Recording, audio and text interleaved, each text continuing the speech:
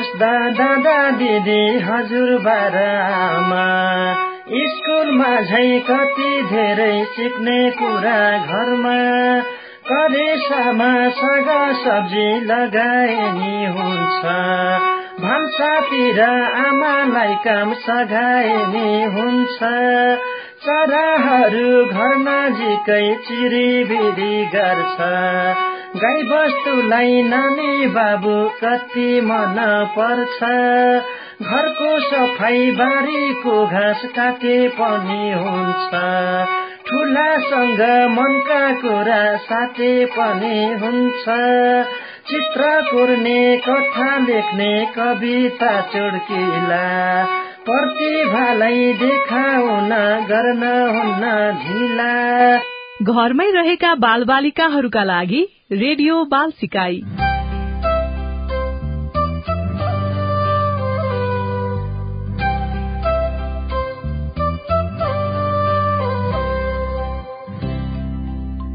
Para भाइ बहिनीहरू नमस्कार, सन्चै हुनुहुन्छ? रेडियो बाल सिकाई कार्यक्रमको 39औं अंकमा तपाईहरूलाई स्वागत छ। यो कार्यक्रम देशभरका बालबालिकाको सिकाइमा टेवा पुर्याउन तयार पारिएको हो। यो कार्यक्रम रातो बंगला फाउन्डेशन, रातो बंगला स्कूलको साझेदारी कार्यक्रम आरबी पप, एनसेल र अकोराब CIN को संयुक्त प्रयासमा सञ्चालन गरिएको हो।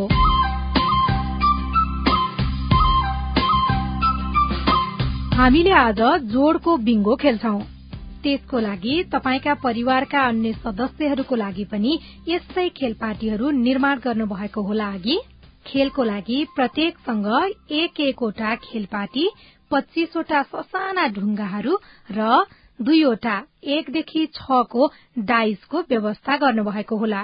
खेल खेल्नको लागि कार्यक्रम सुन्दै बस्नुहोला है।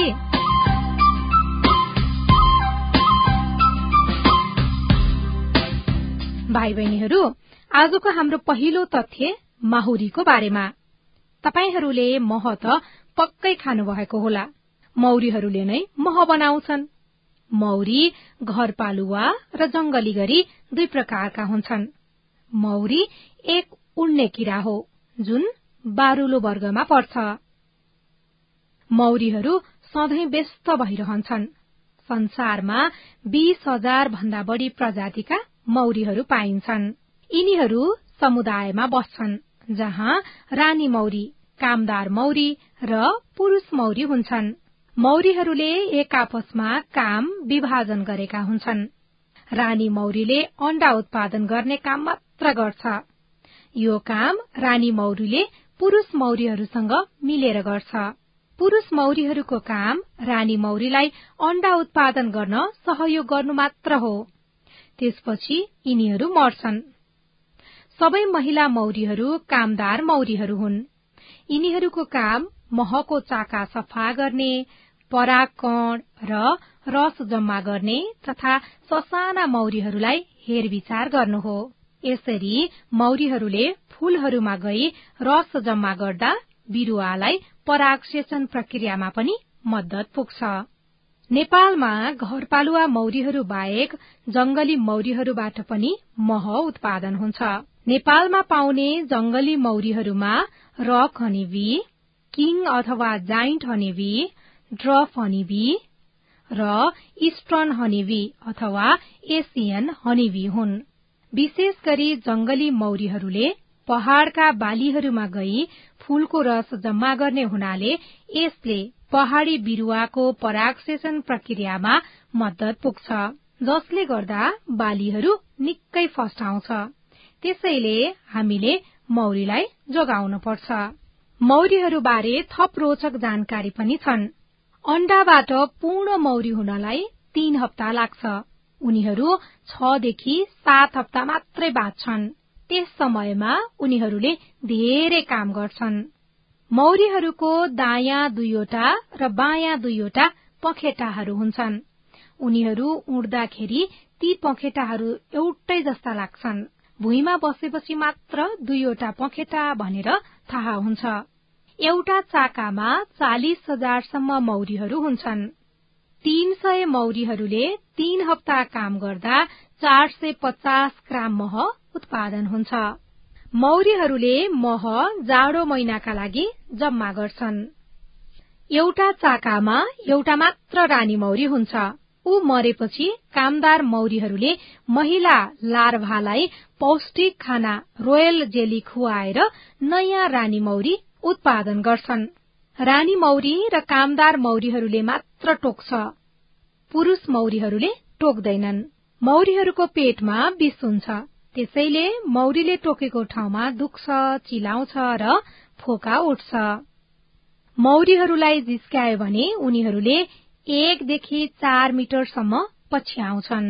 आजको हाम्रो अर्को तथ्य प्लास्टिकको बारेमा। मानिसहरूले विभिन्न प्राकृतिक सामग्रीहरूको प्रयोग गरी प्लास्टिक जस्तै चीजहरूको प्रयोग गर्दै आए पनि सन् 1907 मा बेल्जियन रसायन शास्त्री लियो बेक्लेनले बेकेलाइटको आविष्कार गरेपछि औद्योगिक स्तरमा प्लास्टिकको उत्पादन हुन थालेकाले यसको श्रेय उनलाई नै जान्छ। प्लास्टिकको आविष्कारले मानिसहरूको जीवन सजिलो भएको थियो र यसलाई एउटा उत्कृष्ट आविष्कारको रूपमा लिइएको थियो। तर 100 वर्षमा संसारमा प्लास्टिकको प्रयोगले अत्याधिक समस्या पनि खडा गरेको छ। कुनै बेला उत्कृष्ट आविष्कारको रूपमा लिइएको प्लास्टिक आज मानव सभ्यतामा नै खतराको रूपमा देखिन थालेको छ। प्लास्टिकको बारेमा थप केही तथ्यहरू पनि छन्। सन् 1950 यता संसारमा 8 अर्ब 30 करोड टन बराबरको प्लास्टिक उत्पादन भइसकेको छ। संसारका विभिन्न मुलुकहरूमा प्लास्टिकको प्रयोगमा प्रतिबन्ध लगाइएको छ। 73% संसारका समुद्र तटीय फोहोर प्लास्टिक रहेको छ। प्रति मिनेट संसारभर 10 लाख प्लास्टिकका बोतलहरू उत्पादन हुन्छन्। प्रति मिनेट संसारभर 20 लाख प्लास्टिक झोलाहरू प्रयोग हुन्छन् र औसतमा एउटा प्लास्टिकको झोला 12 मिनेटको लागि प्रयोग हुन्छ र यसलाई फोहोरको रूपमा फालिन्छ।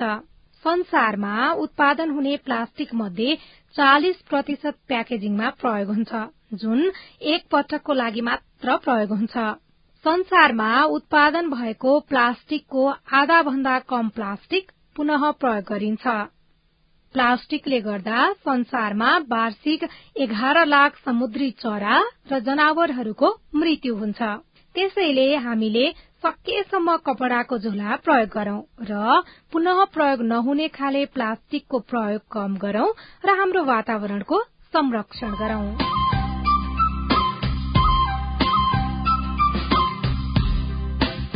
आज हामीले भाइ बहिनीहरूलाई विश्वविख्यात बालकथा लेखक एरिक कार्लद्वारा लिखित अंग्रेजी कथा द भेरी बिजी स्पाइडर नामक रमाइलो कथा सुनाउँदैछौ। यो कथा बालबालिकाको माझ एकदमै चर्चित रहँदै आएको छ। यस कथामा एउटा माकुरीले कति मेहनत गर्छ भन्ने कुरा देखाउन खोजिएको छ। आज ईसा थापाबाट यो कथा सुनौ। The Very Busy Spider by Eric Carle. Early one morning, the wind blew a spider across the field. A thin silky thread trailed from her body. The spider landed on a fence post near a farmyard and then began to spin with her silky thread. "Nay, nay," said the horse. "Want to go for a ride?" The spider did not answer. She was very busy spinning her web. "Moo, moo," said the cow. "Want to eat some grass?" The spider did not answer. She was very busy spinning her web. "Baa, baa," bleated the sheep. "Want to run to the meadow?" The spider did not answer. She was very busy spinning her web. "Ma, ma," said the goat. "Want to jump on the rocks?" The spider did not answer. She was very busy spinning her web. "Oink, oink," grunted the pig. "Want to roll in the mud?" The spider did not answer. She was very busy spinning her web. Woof! Woof! Barked the dog. Want to chase a cat? The spider did not answer. She was very busy spinning her web. Meow! Meow! Cried the cat. Want to take a nap? The spider did not answer. She was very busy spinning her web. Quack! Quack! Called the duck. Want to go for a swim? The spider did not answer. She had now finished her web. Cock-a-doodle-doo! Cock-a-doodle-doo! Crowed the rooster. Want to catch a pesky fly? And the spider caught the fly in her web just like that. Woo! Woo! Asked the owl. Who built this beautiful web? The spider did not answer. She had fallen asleep. It had been a very, very busy day.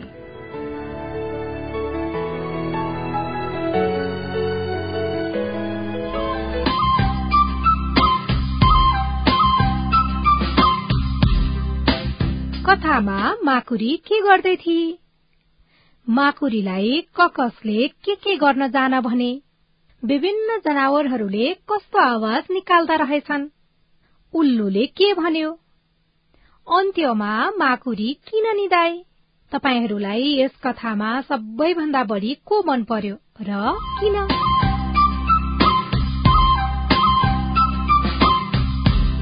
भाइ बहिनीहरू, bingo खेल्नको लागि तपाईका परिवारका सदस्यलाई बोलाउनुस् र खेलपाटी 25 वटा ससाना ढुङ्गाहरूका साथै 2 वटा 1 देखि 6 को डाइस पनि लिएर बस्नुहोस्। खेल सुरु गरौँ है त। तपाईहरूले आफ्नो खेलपाटी नहल्लिने गरी भुइँ वा टेबुलमा राख्नुहोस्। ढुङ्गाहरू हाल्न थालेपछि उक्त खेलपाटी हल्लेर ढुङ्गाहरू यताउता जानु हुँदैन। यो खेल खेल्दा सबै खेलाडीहरू आमन्ने सामन्ने गरी बस्नुपर्छ र कसले खेल सुरु गर्ने भनी छलफल गर्नुहोस्। खेल सुरु गर्ने खेलाडीले तपाईसँग भएको दुवै गोटी भुइँमा फाल्नुहोस् र पल्टेको अंक जोड्नुहोस्। जोडफल बराबरको अंक उक्त खेलाडीको खेलपाटीमा छ भने त्यसमा एउटा ढुङ्गा हाल्नुहोस्। जस्तै मैले गोटी फाल्दा एउटा गोटीमा 3 र अर्कोमा 5 पल्टेको छ भने मैले 3 र 5 जोड्नुपर्छ। यसको जोडफल 8 हुन्छ। अब मैले आफ्नो खेलपाटीमा भएको 8 मा एउटा ढुङ्गाले छोप्नुपर्छ। जुन खेलाडीले गोटी फाल्छ उसले मात्र आफ्नो खेलपाटीमा ढुङ्गा राख्नुपर्छ। अन्य खेलाडीले आफ्नो पालो कुर्नुपर्छ। ल, खेल सुरु गरौँ त। खेल्नको लागि हामीले केही समय दिन्छौं।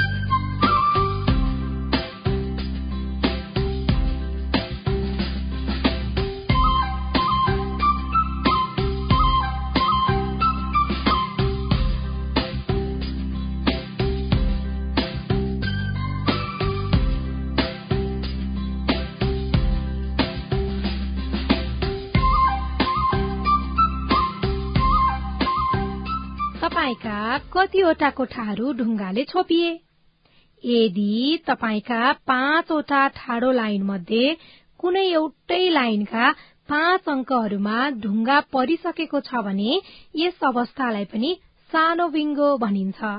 त्यसरी नै 1305 अंकहरू वा डायगोनलका 5 अंकहरूमा ढुङ्गा परिसकेको छ भने पनि यस अवस्थालाई सानो बिङ्गो भनिन्छ। र अन्त्यमा 25 वटै कोठा भर्ने फूल बिङ्गो पनि खेल्नुपर्छ है। खेल निरन्तर गरौँ है।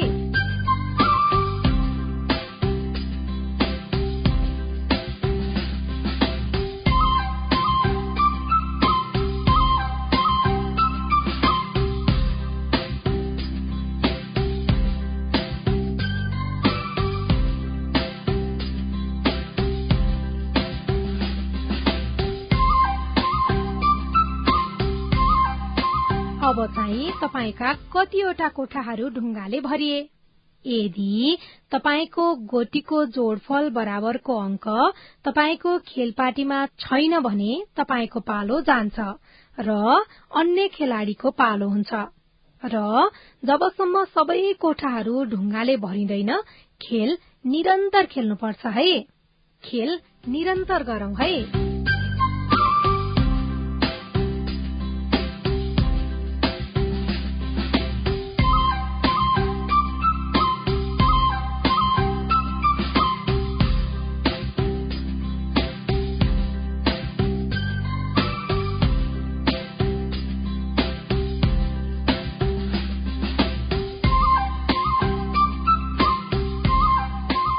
कसैको बिङ्गो भयो?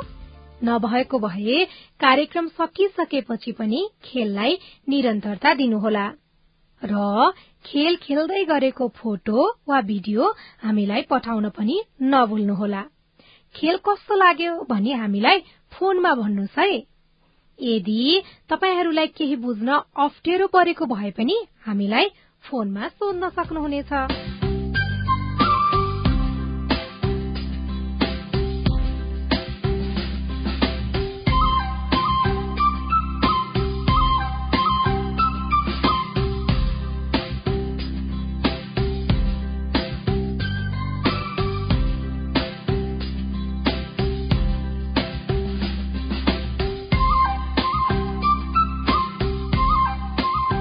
कार्यक्रमको अबको खण्डमा हामी सबैजना मिलेर जनकवि धर्मराज थापाद्वारा झ्याउरे छन्दमा लिखित आदिकवि भानुभक्त प्रति भन्ने कविता वाचन गर्छौं।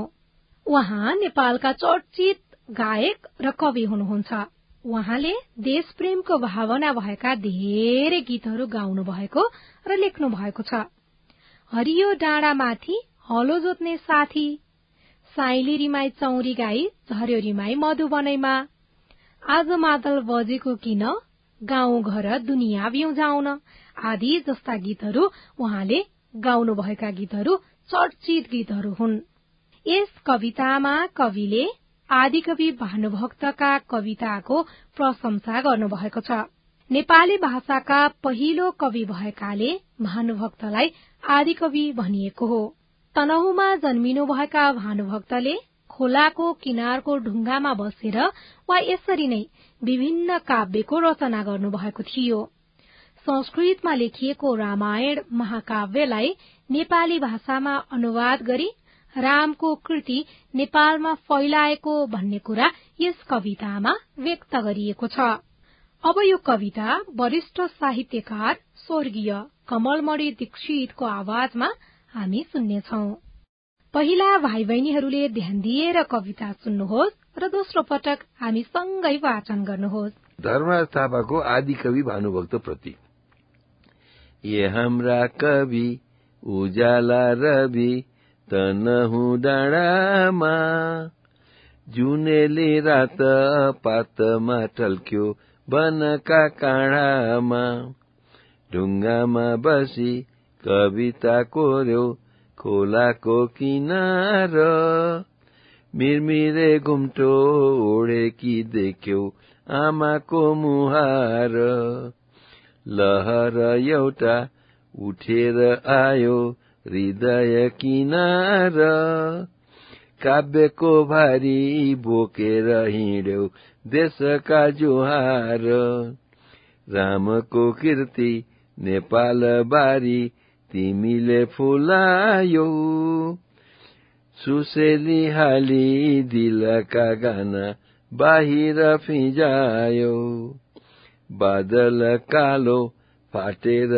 ज्योति जुनेली खुलायो, आमाको मुख वनको फूल हँसिलो बनायो, तिमी नै एउटा भाषाको देउता सिर्जन जुहार, कहिल्यै पनि नासिन्न तिम्रो गुणको बजार, पिपल पात शीतल खेल्ने चिने चौतारी, तिमी नै हाम्रा रहेछौ कवि भाषाका अवतारी, त्यो छाया पनि हृदय धरती काव्यले जगाई नेपाल कुटी उज्यालो पर्छौ जिन्दगी फुलाई मागेर भिख घुमेर गल्ली देशका फिरौला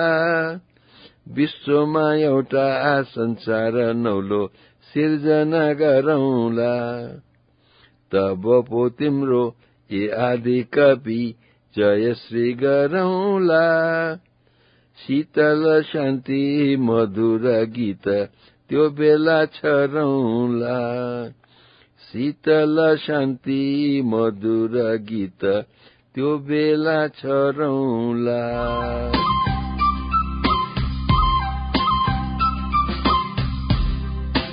ल अब तपाईहरू पनि सँगसँगै वाचन गर्ने प्रयास गर्नुहोस्। यसपटक चाहिँ यो कविता सुधा ओझाले वाचन गर्दै हुनुहुन्छ। आदिकवि भानुभक्त प्रति कवि जनकवि केसरी धर्मराज थापा। ए हाम्रा कवि उज्याला रवि तनहु डाँडामा जुनेली रात पातमा टल्क्यो बनका काँडामा ढुङ्गामा बसी कविता कोर्यो खोलाको किनारा मिरमिरे घुम्टो ओढेकी देख्यो आमाको मुहार लहर एउटा उठेर आयो हृदय किनारा काव्यको भारी बोकेर हिँड्यौ देशका जुहार रामको कीर्ति नेपाल बारी तिमीले फुलायो सुसेली हाले दिलका गाना बाहिर फिजायो बादल कालो फाटेर ज्योति जुनेली खुलायो आमाको मुख बनको फूला हँसिलो बनायो तिमी नै एउटा भाषाको देउता सिर्जना जुहार कहिले पनि नासिन्न तिम्रो गुणको बजार पिपला पात शीतल खेल्ने चिनेछौ चौतारी तिमी नै हाम्रा रहेछौ कवि भाषाका अवतारी त्यो छाया पनि हृदय धरती काव्यले जगाई नेपाल कुटी उज्यालो पार्छौ जिन्दगी फुलाई मागेर भिख घुमेर गल्ली देशका फिरौला विश्वमा एउटा संसार नौलो सिर्जना गरौला तब पो तिम्रो ए आदि कवि जयश्री गरौला शीतल शान्ति मधुर गीत त्यो बेला छरौला शीतल शान्ति मधुर गीत त्यो बेला छरौला।